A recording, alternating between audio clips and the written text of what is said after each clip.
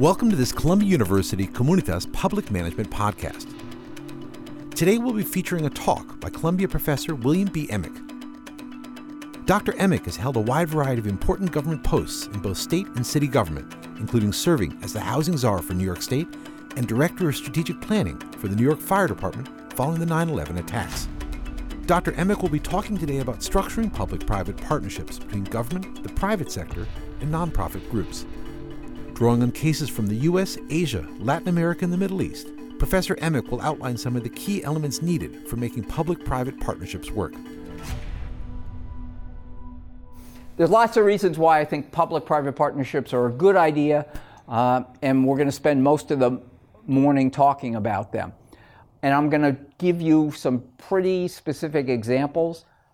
My perspective from Brazil, also a little bit from Colombia, your neighbor, India, a couple of very powerful examples of New York City.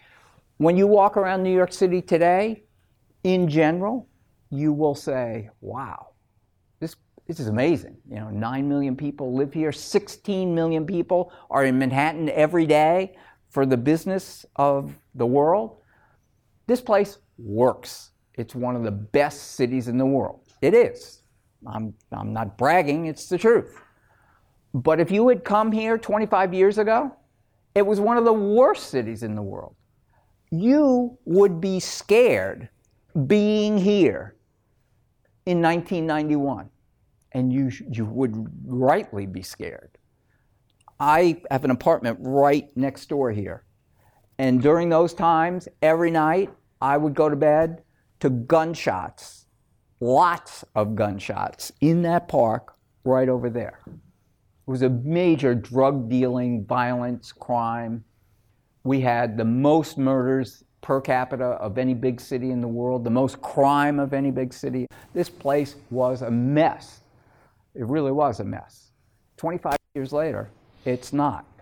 And you know what, if you had to pick one thing of why it's different, the people haven't changed. The government salaries haven't changed. What's changed? The way we manage the public sector. That's what's changed. And you'll have an opportunity to see two just outstanding examples of that while you're here. Central Park, which 25 years ago was the most dangerous place in New York City. Today, it's closed from 2 a.m. to 6 a.m. It is the most visited tourist attraction in this region. How does that happen, right? How does that happen? Same place, same city, same people. It's managed differently. It's managed, believe it or not, it's a public park owned by the public. Anybody can go there from any place in the world, free, no charge. It's not run by the city of New York. It's actually run by a nonprofit organization. And that's made all the difference in the world. So these things are very powerful. So we'll talk about why you partner, what leads to success in partnerships, these examples including Central Park, and then some other things as well. So this little graph to me illustrates the options of carrying out public programs. And there are really three big options in my view. So the government, public, can do it itself, and that's the norm, right? Police, fire, transportation, parks, in general, if it's a public program, the government taxes people for it, and then government workers carry it out. That's the default. That's what we normally do. But as I said, for a very long time, it hasn't been entirely that way. So the first really serious kinds of cooperation was with the private for-profit sector. And the first way, which you're all familiar with, and this is where a lot of the corruption surfaces, is when government contracts with a private organization for goods or services. Way back in the 16th century, government contracted with private suppliers to buy guns, to buy uniforms, to get food, sometimes to put up buildings, right? So contracting between the government and the private sector has been around for a long time. But I want you to keep in your head what may sound like an academic distinction, but it's not. It's extremely important. The relationship between contracting parties is dramatically different than a relationship between partners. Even if you're the private sector, I'm the public sector, I contract with you. And you think about it private to private firm contracts. A contract is a bargain that says, I want this, you'll give me that, we exchange, that's the end of it. We're not partners, we don't cooperate, we really don't have anything to do with one another except supply and demand. I'm not saying that's a bad thing, I'm just saying it's very limited. So when government early on contracted for equipment or supplies, it didn't ask the supplier, well, how do you think we should use these things? You know, yes, a manual of instructions, but didn't ask for advice on strategy, didn't ask for participation. Those people weren't involved when the military went into service. The relationship between contractors and suppliers is limited. It's not operational. It's just a transaction. Second way, and this is one of the ideas that has transformed the world since the 1980s, is a term that I'm sure you're all very familiar with, privatization. That's a relationship where, for a variety of reasons, the public sector says, we don't do this very well, we don't have enough money to do everything we want to do. The private sector approaches the public sector and says, you know what, we could do airlines a lot better than you, and you could get a lot of money from us if you turn over your airline. In the 1980s, two people in particular, Ronald Reagan, who had about the same intellectual capacity as Donald Trump, better advisors, right? Better advisors. But Margaret Thatcher and Ronald Reagan really came together and articulated an idea that has really changed the world for almost 3 decades. And that is, you know what's wrong in the world? There's too much government.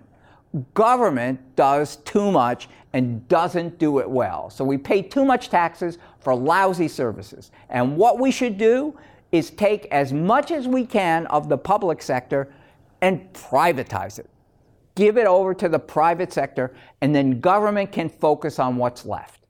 And so you'll pay less taxes, you'll get better services, the private sector knows how to run things, they know how to run businesses, you'll get better service from the airline, and it'll be cheaper, and everybody wins.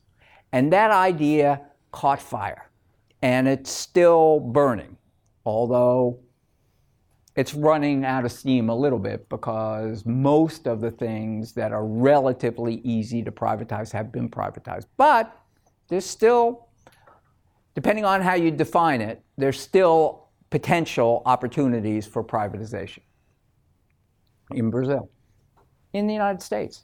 Donald Trump, believe it or not, one of the few ideas he's articulated is that he wants to privatize air traffic control, which was the first proposal that Ronald Reagan made in 1983. So that might tell you something, right? 1983, Ronald Reagan, chief of privatization, he's going to privatize airline traffic controllers. 2017, now Donald Trump is going to do it. Wait a minute, if my math is right, that was like 34 years ago. That should have been on your list of the idea. That's a good idea, but maybe its time hasn't come. Maybe its time will never come. So, public-private cooperation can be contracting, can be privatization, can be collaboration, and we'll talk about that. A more informal working relationship.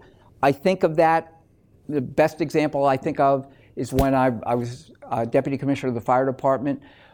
In emergency circumstances, the public and the private sector collaborate in emergency response.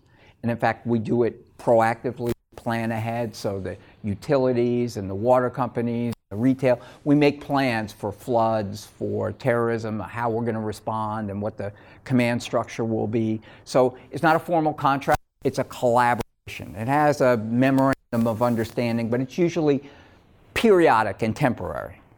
But that's a way that we cross sectors.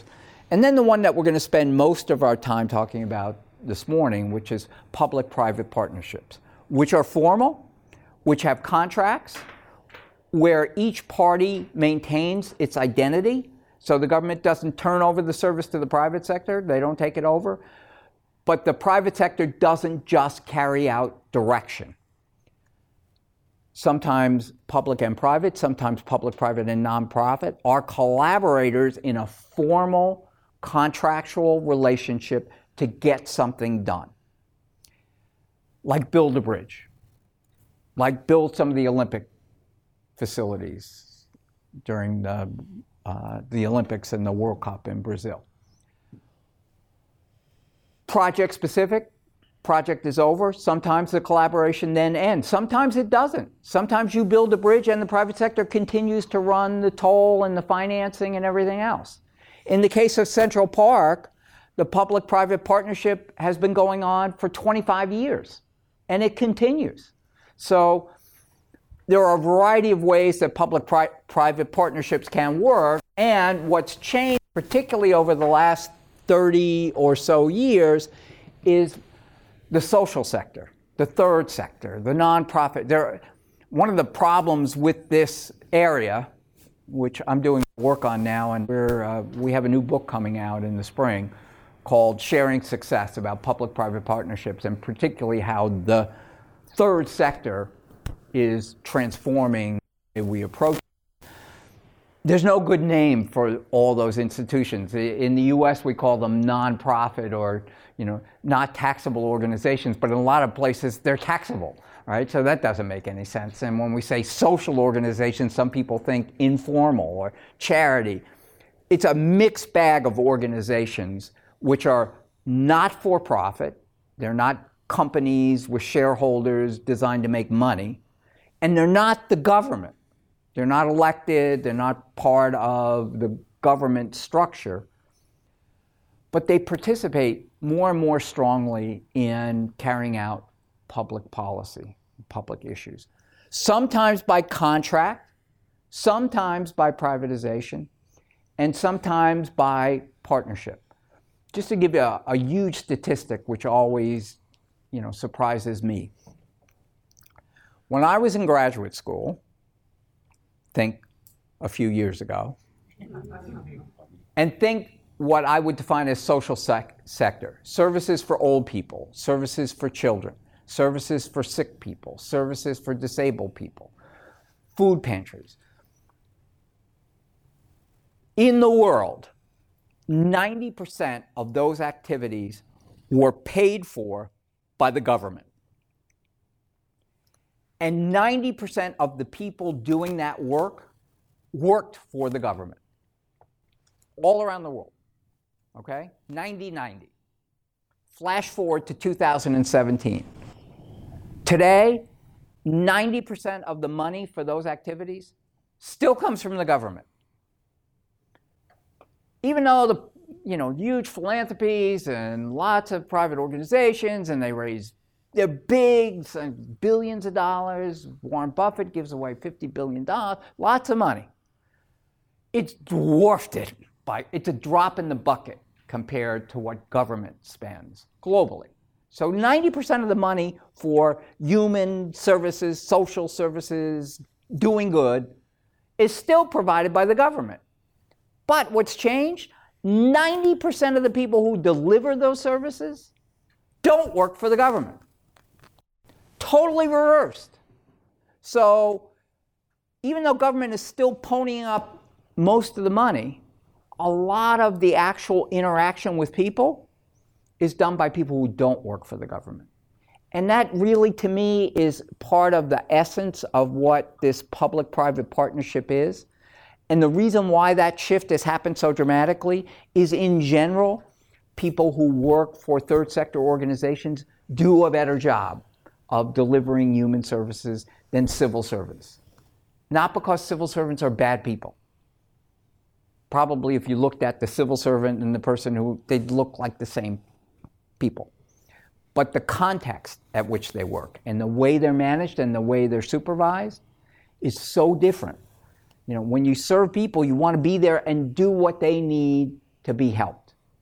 But when you work for the government, you can't do what you're not entitled to do. You can't do what your civil service title says you're supposed to do. You cannot do things for people that are not defined by the contract, right? So, this is the landscape of how we get done public services, and increasingly, the opportunity for making the world a better place is here. So it's partnerships between the government and the private sector, between the government and the social sector, and between all three. And why? Because you can get more done. They work, these are not facts, these are my propositions of why this sector is growing and why it will continue to grow. Because you get more done, they're more productive. They're more efficient. They make more money. There's a bridge that you may go past here. It's called the Tappan Zee Bridge. It comes from one side of New York to the other. It's needed to be replaced for 25 years. It's a public bridge. But the government couldn't do it. It could do it. The governors wouldn't do it because the price tag was so high and the time it would take was so long that none of them wanted to pull the trigger because they'd never get the credit and they'd get all the blame. And more than likely, it would be huge cost overruns and it would take much longer. And so every governor just spent millions and millions of dollars and crossed their fingers and hoped that it wouldn't fall down. If you drove up there now, you would see that the new bridge is almost done. It's been the replacement bridge, which was estimated to take between 10 and 15 years, is going to be finished in 5. And the cost, which was estimated at 12 to 15 billion, will be less than 6. And if it's more, the private company partner is on the hook to pay the overrun. So it's way cheaper, it's way faster, it's going to be way better. We don't know that yet, but I think it will be. So it's not just better, it's also cheaper, potentially. A lot of times you do things like the bridge that you wouldn't be able to do anywhere. Anyway, when you go across sectors, you can get skills and people that you could never recruit if you're in the government.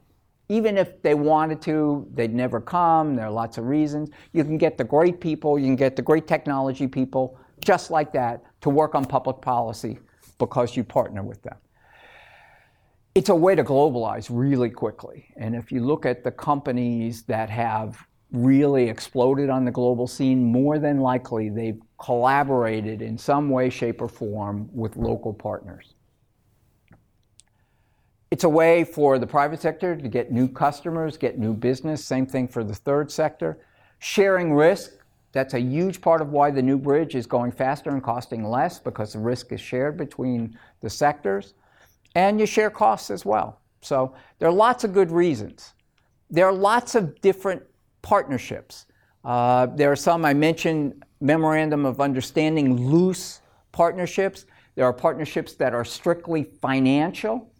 There are partnerships that are marketing. You see all the time, those of you who have children, where movies are advertised at Burger King and Burger King is advertised in the movie. And so there are organizations that cross market.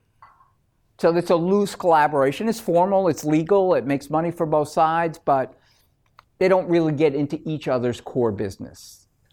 But all of you are working on computers that say Apple or say something else, but they're actually a value chain network of probably 20 or 25 different companies that participated in creating that laptop, which is seamlessly presented to you as a done deal. But it requires multiple private organizations to partner very closely to come up with that. I mean, the breakthrough that I think about right away is in the early years of Apple computer. I'm an Apple user. You couldn't access Microsoft on an Apple computer, and there's a major detriment. Well, over time they recognized, hey, it'd be better for both sides. Let's collaborate. Now, most of what you do on any computer is transportable. And I mentioned collaborations before, so we'll get there. So let's talk about some very specific cases of how public-private partnerships have really changed the world from all over the world. I'll start with Colombia. Tom knows Colombia pretty well. He teaches in Colombia for us. I've gone, it's scary to tell you, I've been to Colombia. My last trip was a month ago, was my 112th trip to Colombia. I first went to Colombia in 1992, and Pablo Escobar, if you have Netflix, watch Narcos. It's just great. It's not only great theater, it's not that far from the truth. But when I first got to Colombia, I had a student from here who invited me, and Cali was the first place I went, and he met me at the airport. I got in the car, shut the doors, boiling hot. So I go to, it was 1992, I go to roll down the window, and he said, no, the windows don't roll down. I said, oh, all right, poor country, maybe that's it. So we're driving from the airport, we hit a stop sign, he goes right through. I go, oh. Stop light, he goes right through. I said, I'm not in that much of a hurry, don't you? He said, in this neighborhood, you don't stop. I went to the Intercontinental Hotel. They said they'd pick me up for dinner at 7:30. Of course, ultimately, they showed up at 10 o'clock at night. So I was sitting in the lobby for a long time, and while I was sitting there, like 50 people came in, 5 people like men my age, and the rest were women about somewhere between 16 and 22. And they had rented the whole top of the Intercontinental. They were drug people. Drug people ran Colombia in 1992. And it was a very dangerous and bad place. It was really crazy. If you go to Colombia today, particularly after you watch Narcos, you'll be amazed. It's not perfect, but people from Venezuela now are refugees in Colombia in hopes of a better life. And if I was in Bogota at a wedding, big wedding, the richest people in Colombia, outside, there was some invisible security, but not much. In 1992, there would have been soldiers at the place, and it probably would have been blown up anyway. So Colombia has been transformed not just by public-private partnerships, but public-private partnerships have played a very big role, and I want to give you 2 very specific examples. So one is water services. Just like many places in the world, water has always traditionally been a government service. People need water to live. Government builds the pipes, brings the water in. In many places, water is free or nominally charged for. That's the way it was in Colombia. In the early 1990s, there's a very beautiful resort called Cartagena on the Caribbean, where people from all over the world come to Colombia. It still is a major tourist industry. And so the story goes, one day in 1992, a very rich woman in a 5-star hotel turned down her shower in the morning and screamed. It was blood red. So she thought somehow someone had been killed and they put them in the water supply. So she thought it was blood. It wasn't blood, it was rust. The water system in Cartagena was so bad that even at the top of the food chain, the water was not only not drinkable, it was not bathable. And it was largely the result of corruption in the government water agency.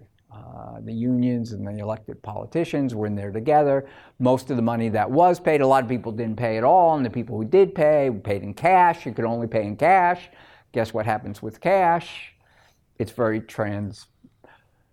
But to credit, and this is where leadership comes in, the mayor of Cartagena at that time realized the game was over. That if Cartagena did not change, did not reform, the goose that was laying the golden eggs would die. No one would come there anymore, and there'd be no cash to give around. So, in the nature of the times, he announced, we're going to privatize the water system. And he put it open for bid. 3 companies bid, one from Spain, one from Germany, one from France. They picked the company from Spain. They started to negotiate. They were going to sell the system. The Spanish company was going to fix it. And again, all these stories are great. They actually happen to be true. In the later stages of the contract negotiation, the mayor got a call from a senator from Bogota. He said, hello, Mayor, we heard a lot down here in Bogota about what you're doing in Cartagena. Sounds very exciting. And the mayor started to wax on and on. Yes, it's great. We're breaking ground to be the first one in Colombia. He said, well, the reason why I called is to tell you what you're doing is illegal and unconstitutional. So forget it. You can't do it. It's against the law. And he wasn't kidding. It was. So here they were. They had this great plan. They'd already picked the winner. They're negotiating the final contract. And now it's illegal. But what wasn't illegal was public-private partnerships based on a contract. And they rejiggered the deal. And the government maintained ownership of 55%. The private sector took 45%. Instead of being a permanent agreement, it was what they called a franchise, which means it lasted for 20 years. At the end of 20 years, the property would revert back to the government. To make a long story short, it worked fabulously. The whole system was revitalized. The private sector runs it, but the government has a huge equity position, and they sit on the board. The franchise, when it expired, was renewed with the same bidder, has some of the best water in the world, and 50 different municipalities around Colombia have now modeled the same kind of reform. So, not a privatization, and I think this is very important as we think about government and government assets. One of the dangers of privatization is you sell a government asset for way less than it's worth. Would you really want to sell your water system to somebody from another continent? What would happen if Donald Trump was elected, right? I mean, do you really want another country to own your water? My answer is no. You probably don't want them to own your natural resources either. But how about a partnership where you retain the majority of equity, where you have a seat on the board, but you get their expertise? Does that make sense? It does to me. And it worked in water, and it's worked, by the way, not just in 50 cities in Colombia, but that model has worked around the world over the last 20 years. There's another example from Colombia, which really started in Brazil, in Curitiba. So what this is basically a subway above ground using attached buses. Conceptually, not a great breakthrough, but it changed everything in Bogota because they had no subway system. They couldn't afford to build one. They're talking about building one now, finally, a limited line. But using this model where the government turned over the lanes of the highway, so they didn't turn over ownership, they turned over control to a private bus system. The government provided some of the financing. The private company provided the rest. The private company collects the receipts. They cover their cost and the agreed profit, whatever is left over from debt service and profit goes to the government. There's not much, but the system has really, when you got off the plane in Bogota 20 years ago, you started coughing and you kept coughing till you left. Today, I mean, maybe the air's not perfect, but it's pretty good. It's pretty good. And one of the main reasons is this bus system. And so the idea comes from Brazil. They stole the idea, but they implemented it. It's the main way to get along. So I talk about this in my management class, and people are, Colombia, wow, that's very impressive. And a couple of years ago, one of the students raises his hand and says, well, I don't know about you, but I actually think it's terrible. I said, really? I said, where are you from? He said, Bogota. I said, oh, really? Really? You think it's terrible? He said, yeah, it's terrible. I said, why is it terrible? He said, go to YouTube, look at the films. I said, what do they show? He said, you can't get on. It's packed. I said, oh, so let me get this straight. This system is terrible because too many people use it. Yeah. I said, okay. I can understand how that could be a problem. Maybe you need more buses and more systems, but if it's so terrible, why are all these people using it? So, it's pretty fabulous. I'm not saying these things are simple. They're complicated. And as we see, are thinking, we'll see what the future brings. In the aftermath of the Olympics in Rio, allegations, maybe truth about corruption, there are risks in public-private partnerships. But on the other side, if there were no partnerships in Colombia, the water would still be polluted, and so would the air. There's no way the public would have been able to do it on their own. They couldn't. And the politics of Colombia would not have permitted privatization. So the public-private partnership became the way forward. And it was hugely successful. And I believe it can be successful in other places. I'm going to talk very briefly about Brazil, just a quick overview, and I want to come back to it at the end because I have a lot to say about Brazil, and I'm sure you do too.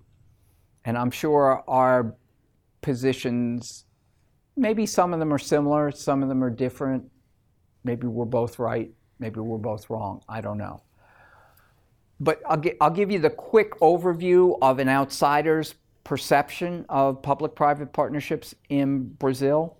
Then I want to go quickly to India and New York City, where I think I know more than you do, so I'll be more comfortable. And then we'll come back to Brazil and talk a little bit more. And particularly, I want to talk about juntos and comunitas, which I mentioned the book that Howard Buffett and I have written. It's going to come out. It's about public-private partnerships. It has examples from New York City, big examples from New York City. It has big examples from India, which I'm going to talk about briefly.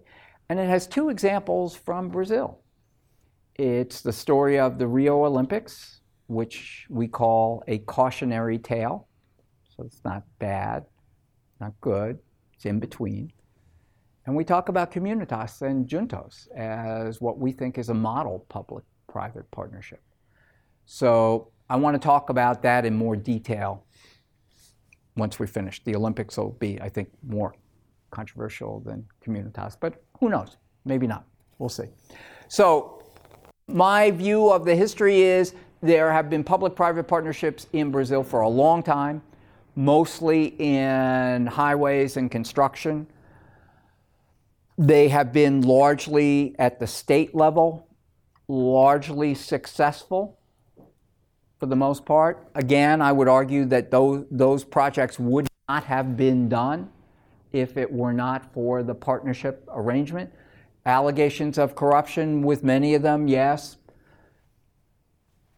Nevertheless, without the partnership, those things wouldn't have happened, and in the long run,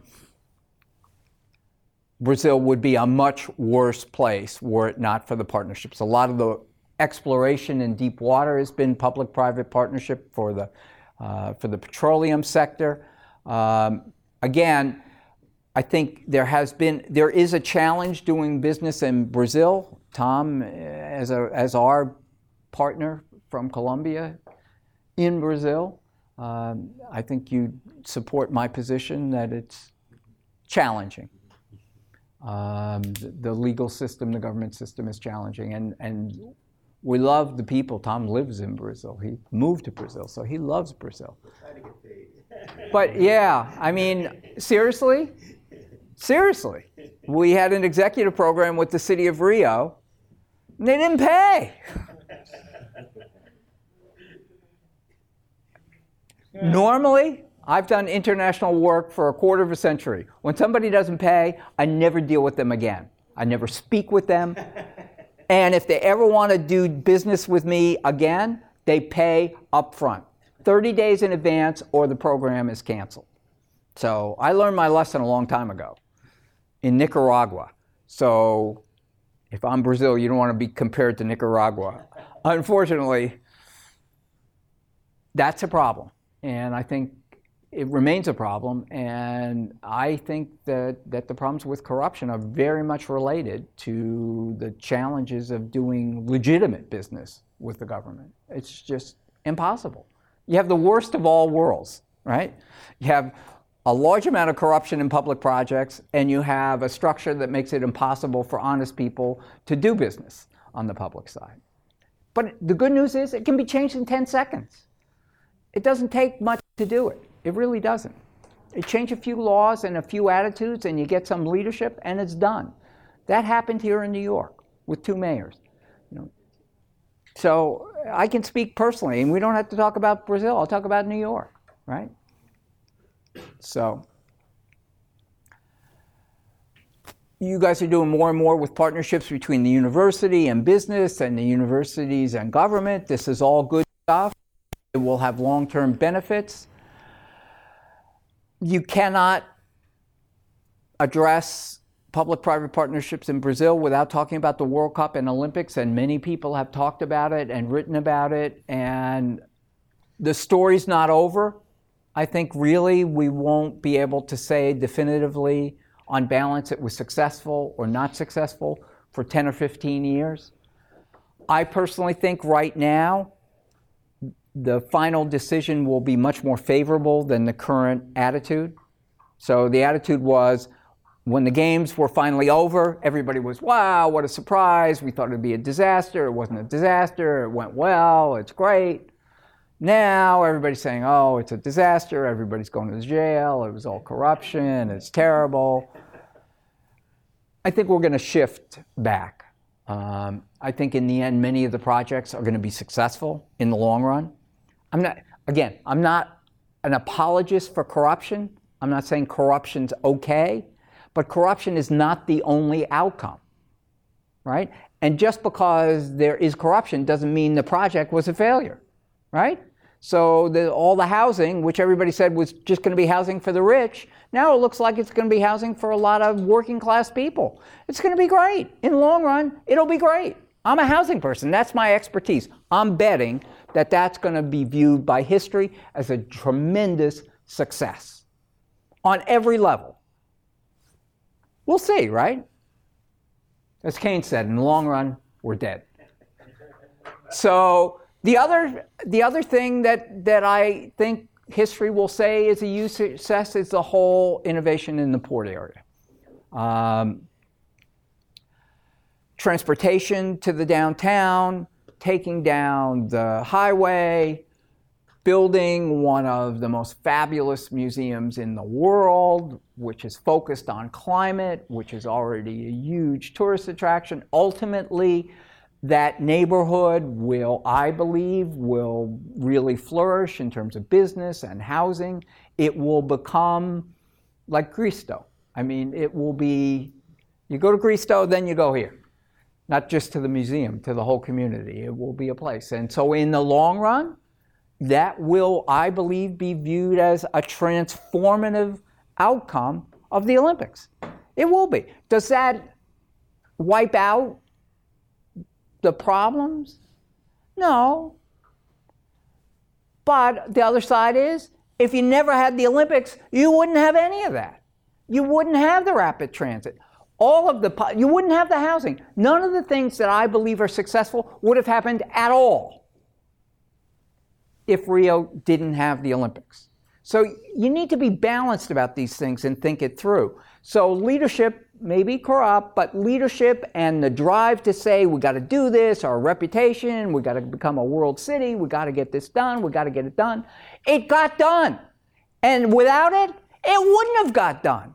And you'd still be where you were, and the highway would still be there, and there'd be no museum, and there'd be no rapid transit, and it would be as wonderful. Rio's wonderful. It was wonderful before. It'll be wonderful after. But it'd be the same Rio as it was 25 years ago. Thank you for joining us on this Columbia University Comunitas Public Management podcast. Please join us for other podcasts here on this website.